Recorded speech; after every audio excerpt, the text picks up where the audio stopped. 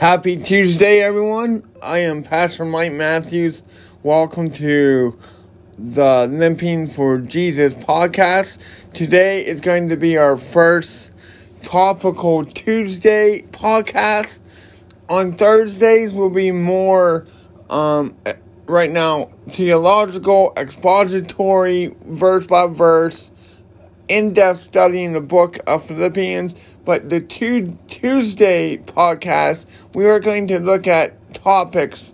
Some are going to be in culture, some are going to be in Christianity, but it's not going to be limited by expository preaching.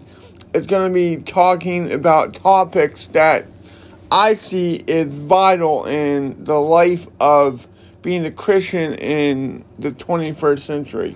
Today, we are going to be looking at the topic of religious worship in the Sabbath day. I am an adherent of the 1689 London Baptist Confession of Faith, and we are going to use chapter 32 from the confession as a guide in this discussion today. But I first wanted to read Hebrews 10, verse 24 to 25. And let us consider how we may spur one another on towards love and good deeds, not giving up meeting together, as some are in the habit of doing, but encouraging one another, and all the more as you see the day is approaching. We are living in a day where church worship and the Sabbath day are not being done, or it's being done wrong. Many churches do not organize their worship the right way. Many Christians are unbiblically rejecting going to church. If you guys know my life situations with going through a divorce, losing my pastorate, I could be in that camp of just checking out on church. But that is not what we're called to do as Christians. We are called to be God's people here on earth. We are called to bring Him worship. But there's a right way, there's a biblical way to do church. So today's Topical Tuesday, we are going to look at that. So I'm going to read from 22:5. I'm sorry, the chapter we're looking at today, it's not 32. It's chapter 22 in the Confession of Faith. Here's what 22, the fifth paragraph says. The elements of religious worship of God include reading the scripture, preaching and hearing the word of God, teaching and admonishing one another in psalms, hymns, and spiritual songs, singing with grace in our hearts to the Lord, as well as administration of baptism in the Lord's Supper. They must be performed out of obedience to Him with understanding, faith, reverence, and godly fear. Also, purposeful acts of humbling and fasting in times of thanksgiving should be observed on special occasions in a holy and religious manner. All right, many churches today are not doing this. They are religious clubs. The greatest idol that I have seen seeped into the Church of Jesus Christ in the West is the idol of American consumerism.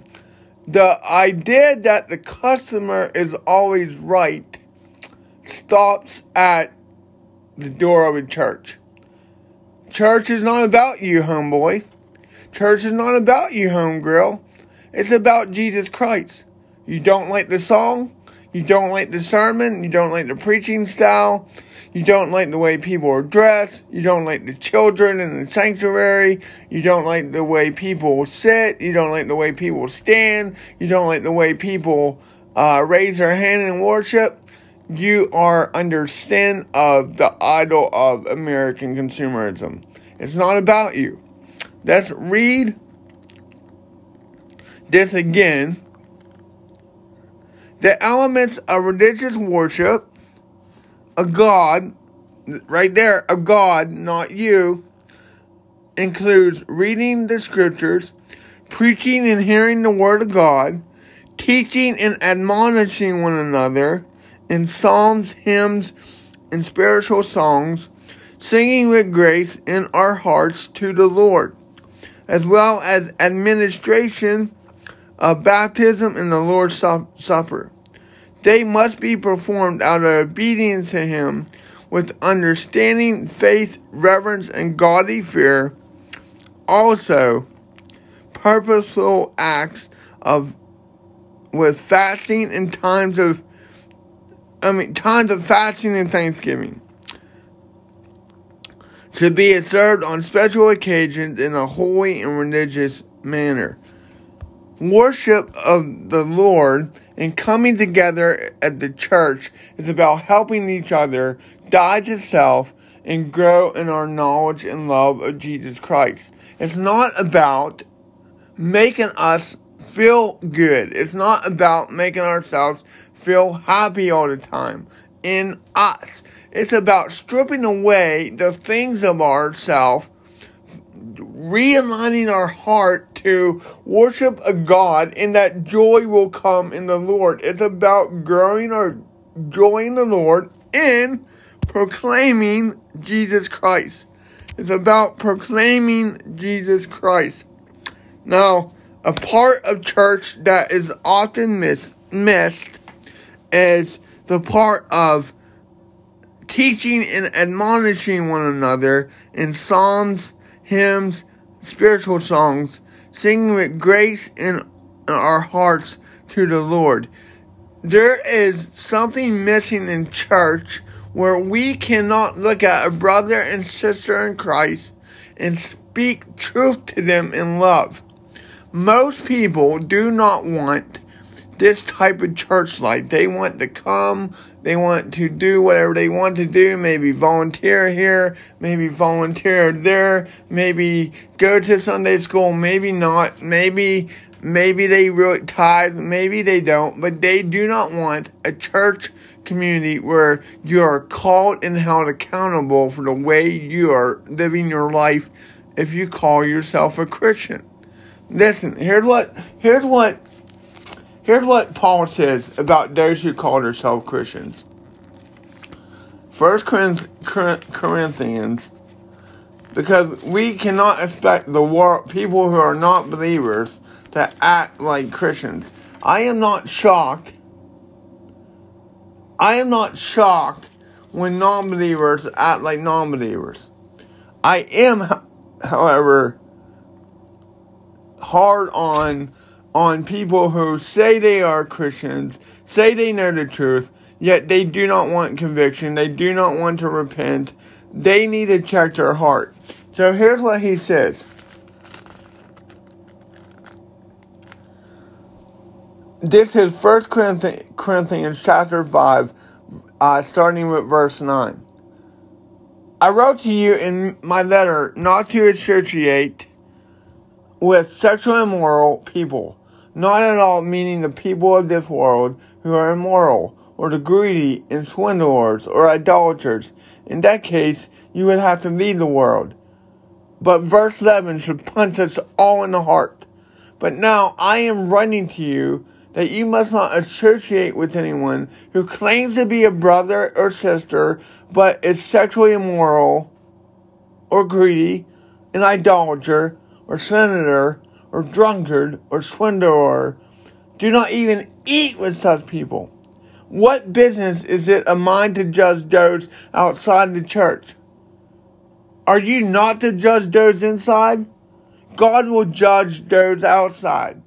Expel the wicked person from among you.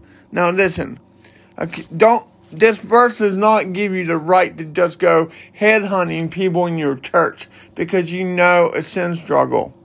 God has given us a path of calling someone to repent, calling someone to be restored, and that is found in Matthew 18. I will cover Matthew 18 next week on Tuesday. But I wanted to set up today the path we are going. Because listen, I want to read verse 11 again.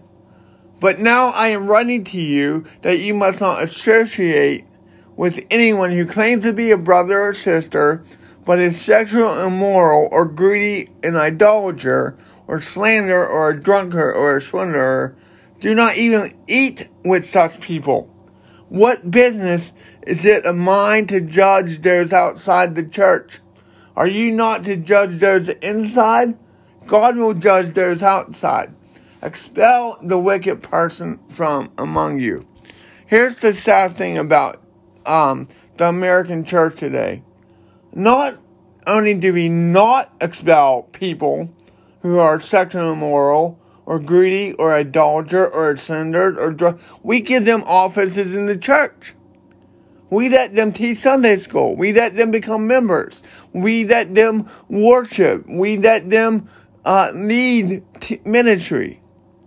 We let them be a stain at the communion table of Christ without ever calling them to repent. People who call themselves Christians yet refuse to repent and obey, they need to be checked in love. Because here's the thing, they're not a Christian. They are not a Christian. That is what Paul is saying. Anyone who calls herself a brother and sister in Christ, yet lives like the devil, is not of the Lord. They need to be dealt with. Our churches are sick because we are allowing the goats and the wolves run the church. We are allowing goats who are not believers become members of churches, and we are not following Matthew 18 and calling our brothers and sisters to repent. Or not even to repent, to be accountable, like watch your heart. I have a great friend in my life right now, and we have great conversations through the week about the Bible. We hold each other accountable. We confess sins to each other. The last thing this friend told me on Sunday, after we had left, I was headed to my car. They yelled out, "Be holy, brother. Be holy." That haunted me the last 3 days. What kind of friendship have you ever had where they challenge you to be holy? To challenge you to walk the walk and talk the talk.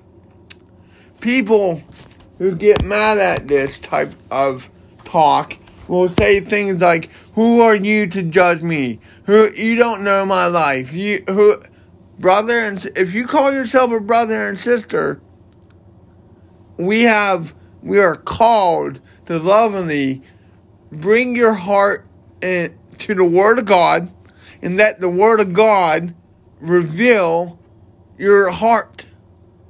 Many people in America call themselves Christians, but they're not. That's end today on this topic. There's a right way to worship God. We covered that. And there is a right way to hold each other accountable and be fruit inspectors. If someone's life does not match their confession of faith, you as a church body, as people who love them, need to sit them down and call them out in love. If you come away from today's podcast thinking that God is giving you the right to be a headhunter among your brothers and sisters in Christ, That's not what today's about. Today's about holding each other accountable, doing life together, and getting past superficial Christianity. And here's the thing. For a church to really do this, it's going to be uncomfortable. Because I guarantee you there are churches right now, and you might be in one of them, who have people in leadership who shouldn't be in leadership. Because they're not true Christians. So that's in today on understanding this text. Verse 9, I'm going to go 9 to 13 again. This is 1 Corinthians chapter 5, verse 9 through 13. Let God's word humble us all today. Because, let's be honest, some of us, we know sound theology, and we proclaim to be mature Christians, but if our lives and our actions were held to this text, we would be disqualified. But by the grace of God, we are who we are. We are in Christ. No one can take our salvation. This is a matter of accountability, of discipleship, of calling someone to Christ. This is talking about false converts. Alright, remember, the church is not about getting club members. The church is for believers. It's not about all this seeker-sensitive, seeker-friendly model that was popular 10, 13 years ago. The church is the body of Christ. It's not a club. It's not for, I'm going to tell you this. The church is not for non-believers. It's not. The only message that the church should be telling non-believers that are in your midst is repent and come to saving grace. Alright, let's read this verse. Verse 9. 1 Corinthians chapter 5. I wrote to you in my letter not to associate with sexually immoral people, not at all meaning the people of this world who are immoral, or the greedy and swindlers, or idolaters. In that case, you would have to leave the world. Friends, that's where we get that statement, be in the world but not of the world. Like, we got your work in your place of employment or your so-called secular friends. That is your mission field. You have to earn a living. You have to pay bills. God has provided you common grace with a job, and we are in the world to be lights. But you are not to be of the world. He's not telling you to run from people. He's not telling you to run from people. This is about when the people of God come together and worship. This is about people who call themselves Christians. Alright, verse 11. But now I am writing you that you must not associate with anyone who claims to be a brother or sister, but is sexually immoral, or greedy, an idolater, or slanderer, or drunkard, or swindler. Do not even eat with such people. Do you hear what Paul is saying? He's saying, do not even eat with such people who call themselves a Christian, but their life proves they're not. What business is it of mine to judge those outside the church? Are you not to judge those inside? God will judge those outside. Expel the wicked person from among you. Let's pray. Father, we come to you with humble hearts.